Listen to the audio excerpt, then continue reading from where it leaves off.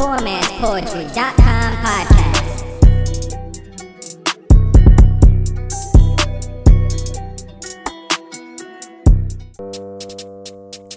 Welcome back, lyricism lovers, to another episode of the PoorMan'sPoetry.com podcast. This is episode 81, and today we're going to be doing a lyrical masterclass on Ice Spice and her new single, Munch. Ice Spice is one of the hottest new female rappers in the game. She resides from the BX, Bronx, New York, and her latest single, Munch, has been making a lot of viral noise on the internet. She recently started turning down shows for $4K and an increase to a booking price to $15K, stating that yesterday's price is not today's price. Word to Fat Joe. So let's jump right into it, man. Ice Spice, Munch, lyrical masterclass. Let's go.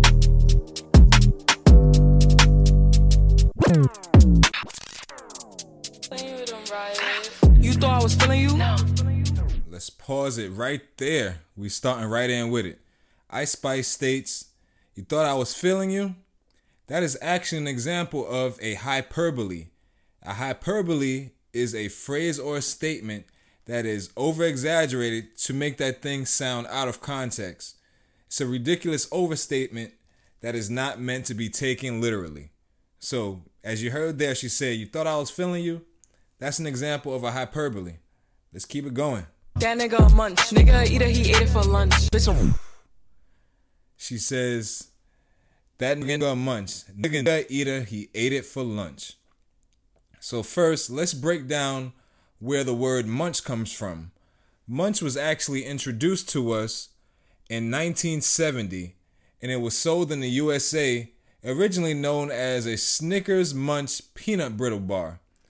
It is made by the candy company Mars, and it was made up of crunchy peanut brittle bites. Ice Spice, she uses munch as a negative connotation towards men, sort of saying that his only existence is performing oral sex on women and getting nothing in return. Now let's break down what a negative connotation is. A negative connotation is a feeling or concept that is implied with a word or a thing that is either negative or positive. But in this situation, it's definitely negative. There's also an example of imagery in there. The definition of imagery is the use of words to describe a situation to create images in the mind of a listener. So let's go back to the bar.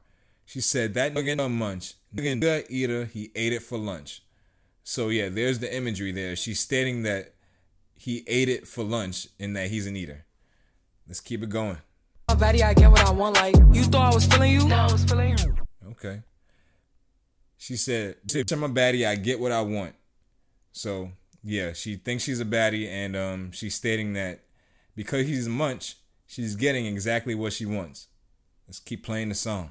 That nigga Munch. Nigga eater, he ate it for lunch. Bitch, I'm a baddie, I get what I want. Like, bitch, say bad, let's keep it a beam. No, they be mad, I be on the scene. Okay.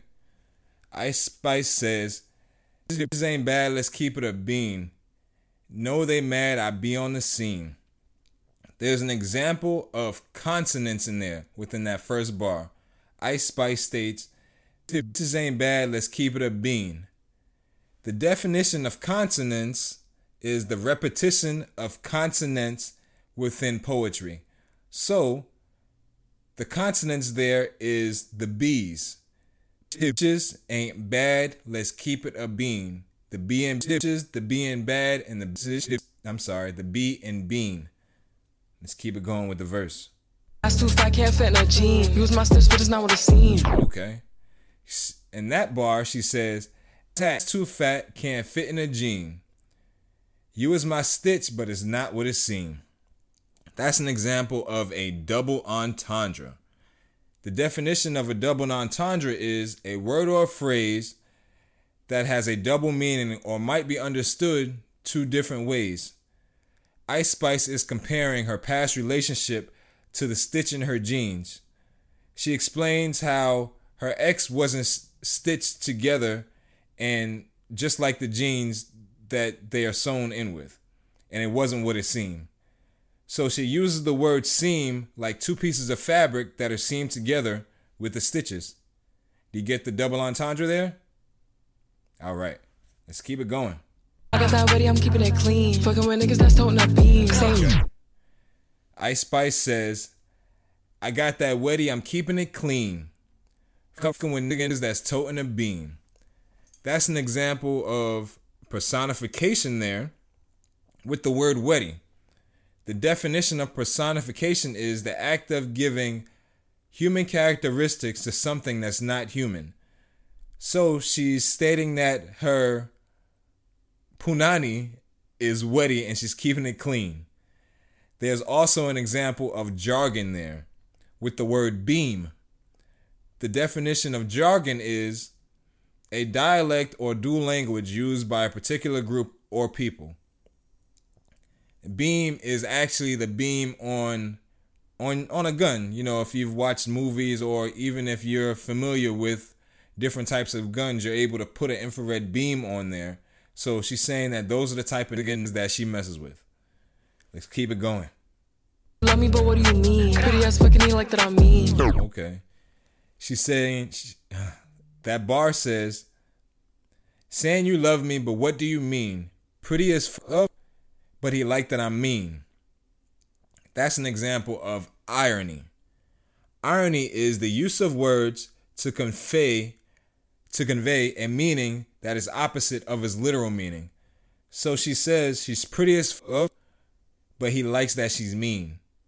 So that's sort of like an opposite there, you know, not an oxymoron, but if you're pretty, most guys usually expect you to be nice. But in her case, she's stating that the guy that she's dating likes that she's mean. You get it?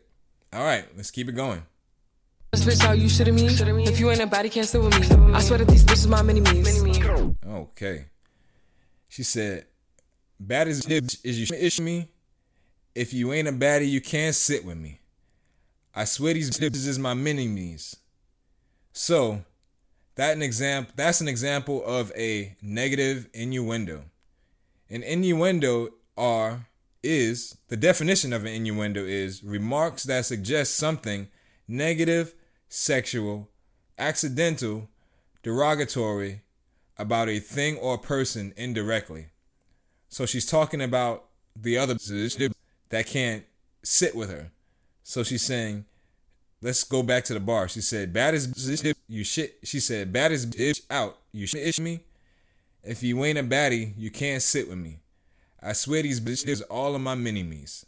So yeah, those are the negative innuendos. She's talking about the other female rappers in the game.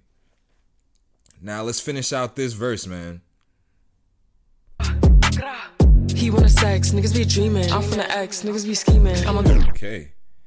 She says, he wanna sex, niggas be dreaming. I'm from the X, niggas be scheming. That's an example of parallelism there. The definition of parallelism is the balance of ideas within sentence structures to show the ideas have the same level of importance. So she said, niggas be dreaming, niggas be scheming. Do you see the parallelism? The parallelism there. All right, let's finish out this verse and then we're going to bring it on home. Next, days not breathing. Thumb in a check, bloating demons. You thought I was feeling you? No.